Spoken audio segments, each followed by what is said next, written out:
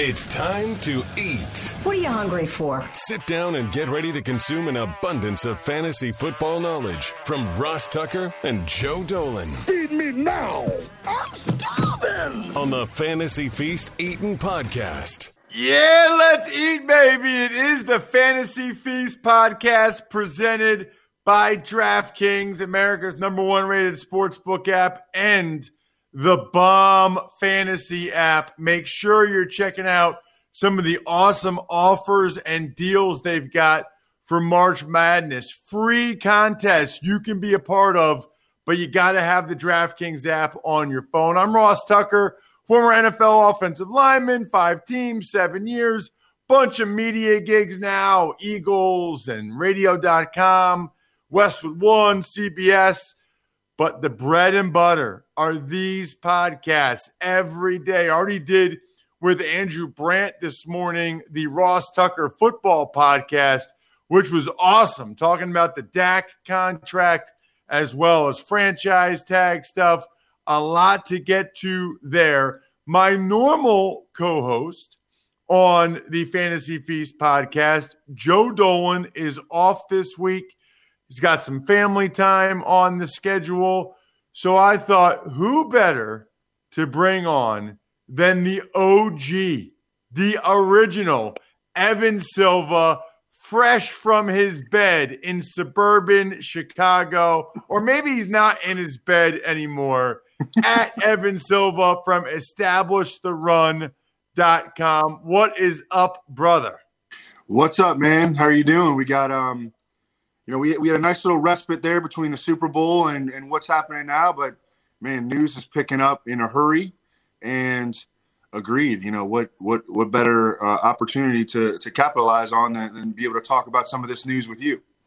Yeah, love it, man. I guess before we get into any of the football stuff, been a while, haven't talked to you, and obviously the listeners of this show know you well. If you're new listener, Evan was the co-host of this show for, 4 years, maybe 5 years, maybe more than that. 5 years. Now he's killing it at his own website, EstablishTheRun.com. Couldn't be happier for him. Couldn't be prouder of him. But just give me the latest. How's Establish the Run going? How's the family? How are you? What's up? Yeah, the family's good. The website is doing well. The new business is doing well. We launched an NBA product this year. It was scary there for a little bit entering the NFL season last year. There were definitely some moments. There was a lot of widespread panic and fear and concern. And a lot of people thought that I can't tell you how many tweets I got last year telling me, "Hey, idiot, why are you tweeting about the NFL? There's no way the season's going to happen." Well, the haters and the losers lost, and the winners won, and we were able to power through on the back of an NFL that was not going to relent. And so that was good for us. And we had a great year, and now the NBA's kicking, and now the NFL free agency is starting to pick up. People are coming out with their mock drafts. It's good to be back into the flow of NFL news. I haven't done that a lot, and that's sort of gloat about the people that were so adamant that there be no NFL season. I really haven't done that because, they didn't know, and there was a lot of things at that time. They thought they knew. Yeah, that's the problem, I think. Right. And you don't want to gloat about a pandemic in any way. No. And I'm okay with people having those opinions. The problem is it felt like smug and on some weird level, gleeful about the fact that there was going to be no NFL season. It was there was a weird dynamic, Evan, where there was definitely some percentage of people that seemed to enjoy the fact that there might not be an NFL season because of the pandemic. I don't know how else to describe it. Yeah, I mean, look, I came off, kind of, being, kind of a jerk about it. But I mean, they were a jerk to me about it, and if I would not have, if they hadn't been so definitive and telling me that I was an idiot for tweeting about football, then I wouldn't have reacted like that, And I mean, they truly thought that they knew better than anyone else. And so that's why there's, a little bit of animosity. There's really not that much animosity. I mean, at the end of the day, like, football happened, I thought it was interesting, all the stuff that we learned, like the fact that on-field transmission, which it seems like intuitive that, if, guys in the trenches would give it to each other, but there was like no evidence even of on-field transmission. So we learned a lot, and I probably shouldn't have come out of the gates being a jerk about it. But, I just, what happened to all those tweets? What happens to all those tweets? They just disappear. Well, no, the point is, I don't think you were a jerk about it. I think you were kind of spiking the football on the people because the season happened and it went off well and they were wrong. And the thing I would say about it is, and we'll move on here, but anybody that's so definitive really about anything in life, but certainly about a pandemic with which nobody has any experience, those people are usually the people that know the least. Like the smartest people I know, back in August, Evan, were like, I don't know, man. We just have to see how it goes. Like, I'm hopeful, but you don't really know. And like the people that are so definitive, either way, like there will be a season or there won't be, like those are the ones that feel like you really gotta watch. So I gotta ask you this, by the way. Producer Brian is currently eating Honey Nut Cheerios without any milk, and he prefers to eat his cereal without milk. Is he a total weirdo, Evan, or is this understandable in your mind? I mean, look, I love Brian, but like that's like what my daughter does, That's what my daughter does. I don't eat cereal very much at all. I've been trying to stay away from milk, and there's a lot of sugar in that kind of stuff. But when I do eat cereal, I absolutely put milk in it. Can I defend myself here for a second, please? What's that? Can I defend myself for a second here? Go for it. If it is a meal, then you go with milk. This is just a snack. This is a mid-morning snack. It is 9:50 in the morning. It is between breakfast and lunch. So I'm just put a little cereal in the cup and just eat it as a snack. Look, to each their own. I respect you, Brian, and even though you eat like my daughter does, that's okay. You're entitled. That is legitimately what my little girls do too. Like one of them doesn't like milk with her cereal, and then every once in a while as a snack. Let me ask you this, Bri. Did your wife pack it in a little Ziploc bag for you so you could have it later whenever you wanted? Well, the good news is, since I'm only 10 feet from the kitchen, she didn't have to. But no, it's in a little cup. Thank you very much. Okay, because usually we put them in the little Ziploc bags and say, "Okay, girls, you can have your Cheerios whenever you want." Anyway, I think when you were talking about the haters and the losers lost, Evan, you might have been mentioning Bri too for his cereal take. So look, no, Brian Neal is a winner. I want to make that clear. Nice. I like it, Evan. What are you drinking right now? This recovery drink. Oh, it's called O2. I don't know. It's good. Recovering from what? Boxing, man. I really got into boxing this off season. Seriously? Yeah, it's awesome. So it's a lot of fun. That is awesome. By the way, check out Evan on Twitter at Evan Silva. Can you tell that I haven't talked to him in a while and I like catching up with him? But he is one of the premier fantasy analysts in the world, and he's got the website to prove it and the track record. I guess here's what I would say, Evan. Let's get into the franchise tag stuff. The deadline was yesterday, okay? What does it mean? There's probably more guys that it's relevant for. But the 5 guys I wrote down were Godwin, Allen Robinson, Hunter Henry, Kenny Golladay, Aaron Jones.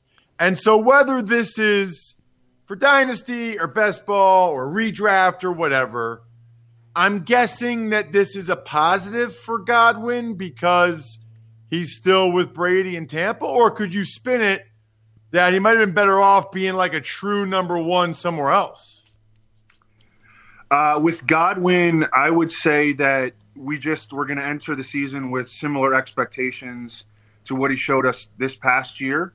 I would not say that it's necessarily a positive. I mean, everything's relative. And when, Jameis Winston was the quarterback leading the NFL in passing yards and, they were throwing the ball all around the yard. And I mean, pick sixes are actually good things in fantasy football because it forces the offense to react by being more aggressive, throwing the football more.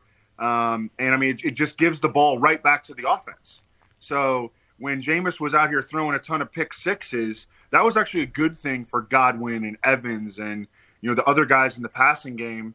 Whereas with Tom Brady, Tom Brady doesn't give the ball to the other team.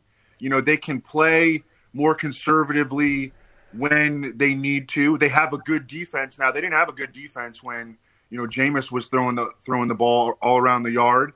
And now they do have a good defense. And, so they can afford to play a little bit more conservatively. And Chris Godwin went from being a top 5 fantasy receiver in 2019 to being more of like a top 25 receiver this past year. And so I think that should be the level of expectation that we enter the 2021 season. That's how we should approach him. Okay. We do not know who the quarterback will be for the Chicago Bears. Mm-hmm. So what kind of expectations do we have for Allen Robinson right now? Or is it a total moot point? Or what? I feel like he could have maybe gone somewhere where we knew they had a good quarterback. Whereas in Chicago, they're unlikely to have a quote-unquote good quarterback. And at the same time, he's been getting it done without good quarterback play because they manufacture touches for him almost. I mean, he lines up in the slot quite a bit. He catches everything. I mean, Pro Football Focus has pointed out some crazy stats on how few drops Allen Robinson has had over the years. He had 102 catches last year playing with Nick Foles and Mitchell Trubisky. So he has sort of established himself as being like quarterback proof and almost environment proof. And, as he returns, it's not like he has a ton of target competition in Chicago. I do like the young rising sophomore Darnell Mooney. But other than that, I mean, a little bit of Jimmy Graham in the red zone. Maybe Cole Kmet will play, will probably play a little bit more in 2021. But Allen Robinson is going to remain the alpha in that offense. And I expect him to, probably have a floor of around 90 catches, assuming that he stays healthy. All right, now let's get to 3 guys that could have been tagged but weren't tagged. And since we talked 2 receivers, let's get to Kenny Golladay, Evan. Mm-hmm. And I guess the question is, does it make sense to analyze Kenny Golladay right now? Well, we've always had this conversation, okay? Mm-hmm.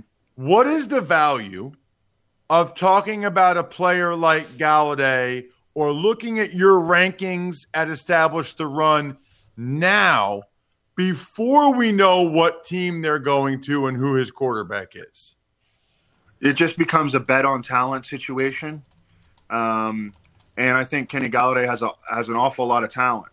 I mean, we can sit here and speculate, all day long about where he might go. I kind of hope that he goes to the Rams. Now, the Rams have the second fewest cap space in the league, and they've got some huge contracts on the books. And I mean, they had been a team that's been very willing to spend, aggressively on the top of their roster, and Kenny Golladay would be a top of the roster player. But I think he'd be a great fit there. But we can speculate all day long about this. It's just you're betting on the talent and other people that you'll be drafting against. Say you're in a very early best ball right now.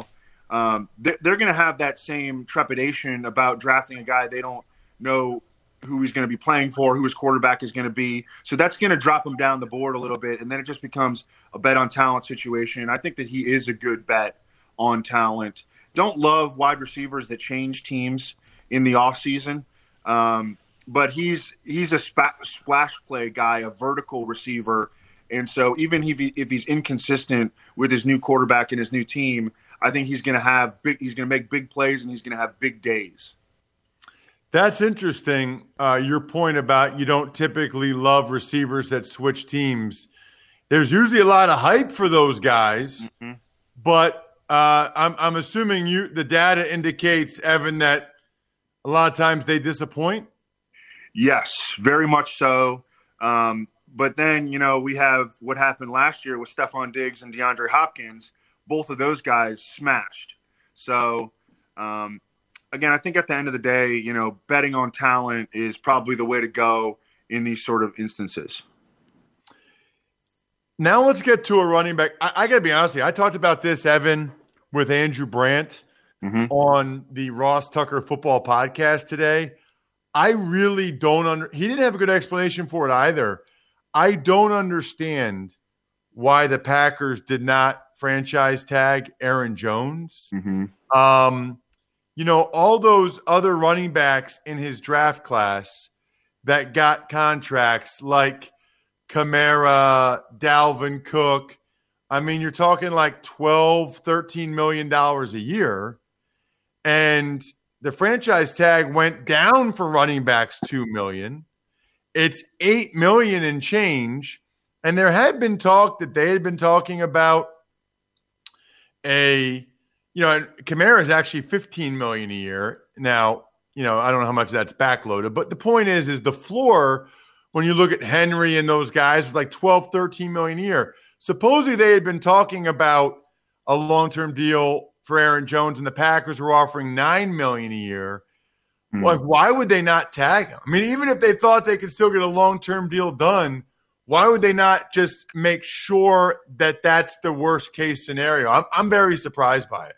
I mean, I'm even more surprised, and I'm sure we'll eventually talk about Hunter Henry, but I'm even more surprised the Chargers didn't tag Hunter Henry. You look at the cost, and even Golladay with the Lions, and I guess the Lions are tanking. I mean, I guess. These tags are not that expensive, all things considered. I mean, the cost of the tags went down because the salary cap went down. Of course, that creates less space to be able to fit the tags underneath the cap. But still, I mean, $16.4 million for Golladay. I mean, I think he can flirt with $20 million a year on the open market.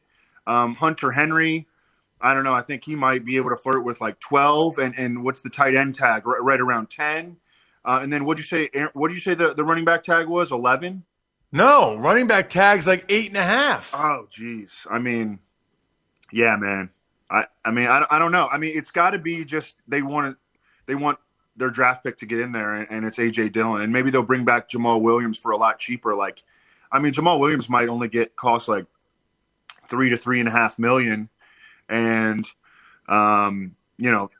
tag team him with A.J. Dillon, and try to get their draft pick in there to watch him succeed, I guess. Yeah. How do you feel about running backs that switch teams? What does the data show there? Fine. They're fine. They're good to go. Interesting. Okay. I think, by the way, the Hunter Henry thing, he was tagged last year, so he's 120% of that again. Okay. So he's actually, he's like in the Brandon Sheriff, Leonard Williams category where he would be higher. But still, did you see that picture, Evan, of Belichick whispering something to him in December after the Chargers played the Patriots? Yeah. That is amazing. Yeah. Speaking of amazing. I really like Hunter Henry. By the way, Leonard Williams, almost $20 million on the tag. Jeez, that's an awful lot. I know he had a good season. He had a good year, but man, that's a lot. I mean, that's a lot. He's good. He had a really good year. He did. And I think it's really funny because I've noticed this over the years. When a GM is the one that drafted a player or signed him as a free agent, or in this case, traded for them like Gettleman did from the Jets, and then the player ends up being good, Yeah, those guys never want to let go of that guy. I know. So either they pay him early or they give him a big contract extension or they tag him, because it's funny, like giving those guys a big contract, Evan, it just reinforces that the move they made initially to acquire them was a good move. It's why they love extending guys that they drafted. Mm-hmm. Or in this case, they trade for him. Dave Gettleman's not letting Leonard Williams go. He wants everyone to remember that when they called him an idiot for trading for Leonard Williams, that he got a player that's been darn good the last couple of years. Seriously. And he's got to be dying for Daniel Jones to turn it around. But yeah, no, I and it's also not just making everyone, aware of the fact that he hit on this, but it's like that's something that he can bring to ownership at the end of the year and be like, hey, I went out and got this guy for, I don't know, what did he get him for, like a third and a fifth or something for Leonard Williams.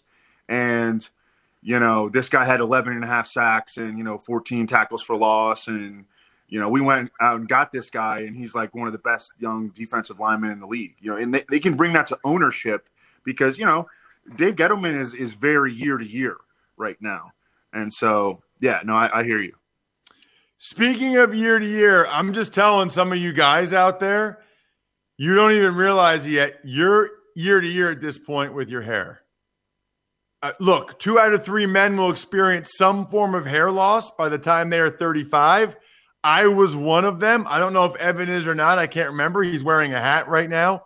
But the reality is, why do you think I'm wearing a hat? Yeah, that's why he's wearing a hat. Well, what you need to do is do what I did a while ago and sign up for Keeps. The beautiful thing about Keeps is I'd already talked to doctors, and I was already taking a pill every morning and putting and rubbing the stuff on my head at night and in the morning because there's only 2 FDA-approved medications. We know this now with like vaccines and stuff. Like FDA-approved means there's evidence that it works. Now I get them both from Keeps. That's the bottom line. I get them both from Keeps. Don't have to go to the store. Don't have to go to the doctor for a prescription. Don't have to go to the drugstore. They all just send them right to me.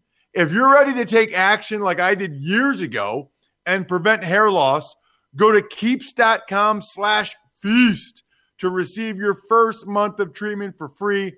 That's KEEPS.com/feast to get your first month free. Keeps.com/feast. All right. By the way, what's the deal with tight ends and switching teams? Same as receivers? I think it's not as strong. It's not as safe as running backs, but not as volatile as receivers. I mean, these guys still do tend to run high percentage routes in the middle of the field, and they're going to get their opportunities. And often, when a guy gets paid, like he's going to be on the field, whereas wide receivers, they're running pass patterns, well beyond the formation. And, it takes some time for a quarterback to build a connection, on-field rapport with them. It's a little bit easier with the tight end, but still no sure things. Our most recent example would be Austin Hooper. I would say that his production, the Browns might have, been okay with what they got out of him, but from a fantasy standpoint, he took a big step down from what he was getting in Atlanta, where the connection was established with Matt Ryan. They were throwing the ball, at one of the league's highest clips. That was not the case with Austin Hooper this past year in his first season with Cleveland. It is interesting because the Chargers don't really have like another tight end. They don't really have another guy.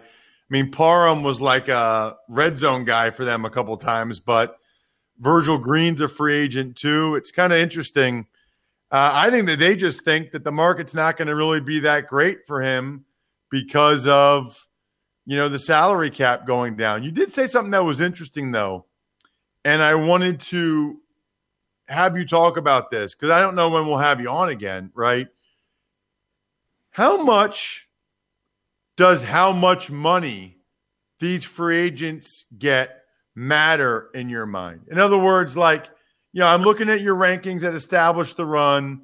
You got rankings for every free agent position. I love it. I look at it every year.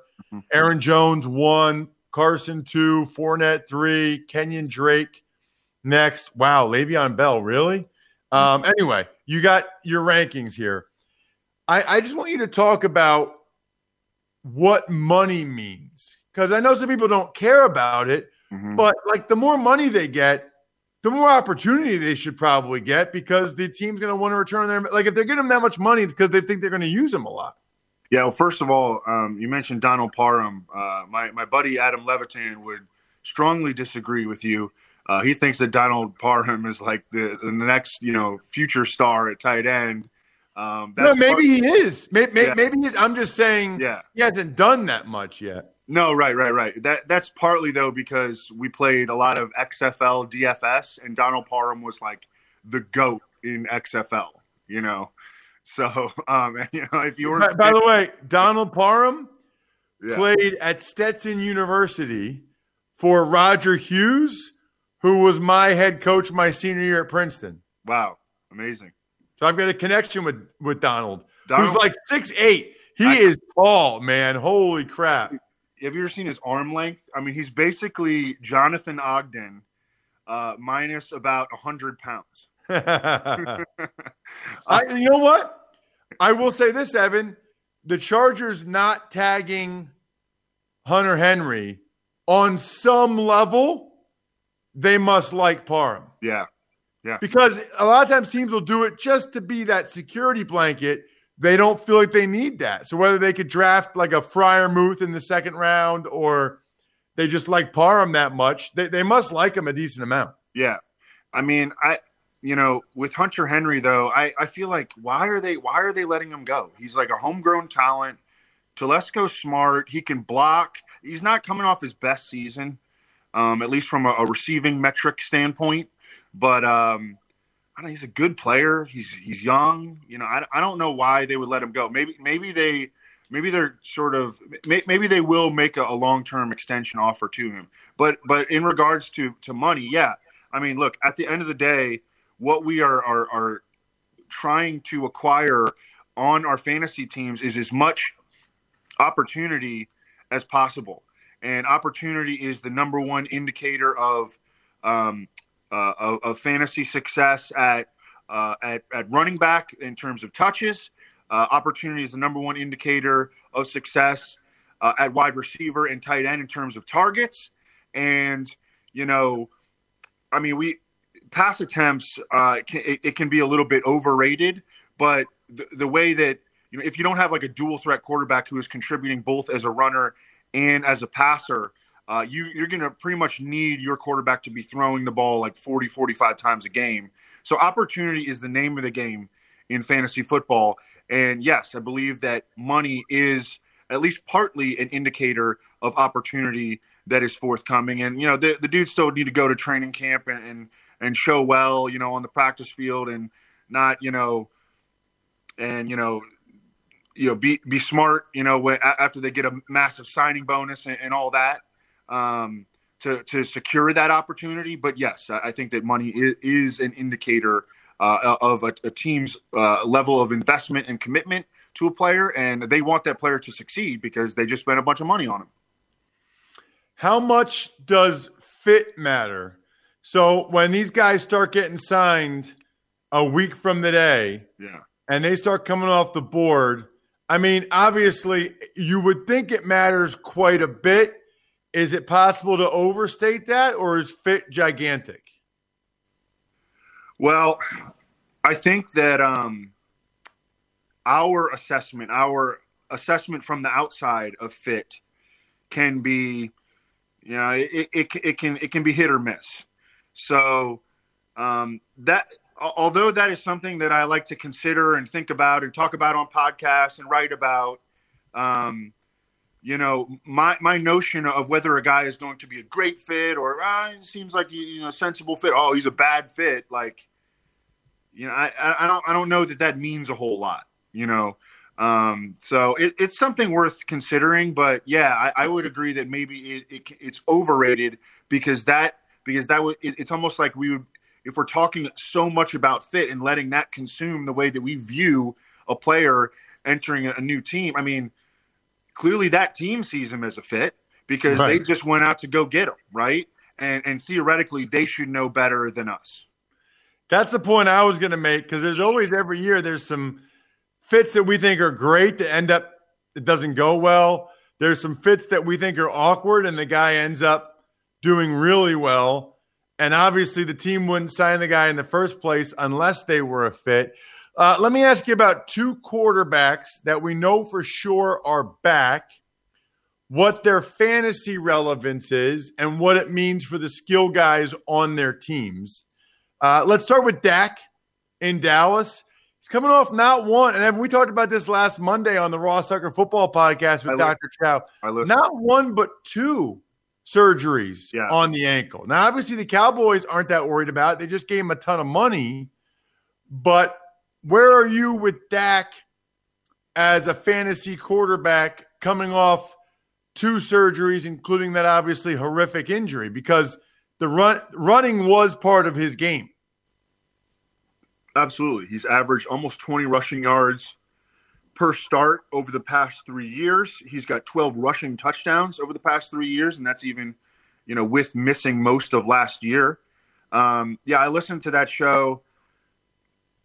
I think that it's still likely, and I think that Dr. Chow would agree, it's still likely that Dak Prescott is going to be fine. But it does add a little bit of a red flag. Like if I'm stacking up quarterbacks, to rank them, I might lean toward, let's say Josh Allen over Dak Prescott because he's got that, little concern about that little extra concern about his health. But I expect the Cowboys to roll offensively. I mean, we saw what they did coming out the gates last year. Dak Prescott was putting up monster numbers. CeeDee Lamb, Amari Cooper, Michael Gallup, all back. They're going to be getting back, their offensive line, which they pretty much lost the entire offensive line last year. This will be, they have a lot of continuity. For better or worse, they're bringing back Mike McCarthy. This will be Kellen Moore's third year as the OC. So I'm very optimistic about the Cowboys offense bouncing back. And I think that some people might let recency bias affect them as to how they perceive this offense a little bit. And maybe we can get some of these guys at a little bit of a discount. Zeke Elliott, though, is going to be the big question mark. I don't know. I don't know. Is his career, going kind of circling the drain at this point? Are they going to give Tony Pollard more work? I mean, Tony Pollard can play, so he'll be the big question mark. But I'm pretty confident in the Cowboys' passing game rebounding big time. Well, there is no debate that Tony Pollard has more juice than Zeke Elliott at this stage of their career. Now, Zeke's good pass catcher, good blocker, good run between the tackles. But, man, just watch the games. I mean, just Pollard's got more juice than Zeke does. The last one I wanted to ask you about, Evan, Ben Roethlisberger in Pittsburgh. Full year now removed from the elbow surgery. It appears to be his last year. Yeah. You'd like to think he'll be in great shape. You'd like to think that he'll actually be able to throw all off season as opposed to just showing up at training camp and barely doing anything. Is he relevant from a fantasy perspective, number one? And then number two, what does it mean for the other skill guys in Pittsburgh? Yeah. I mean, he's not going to be ranked high anywhere, and including by me.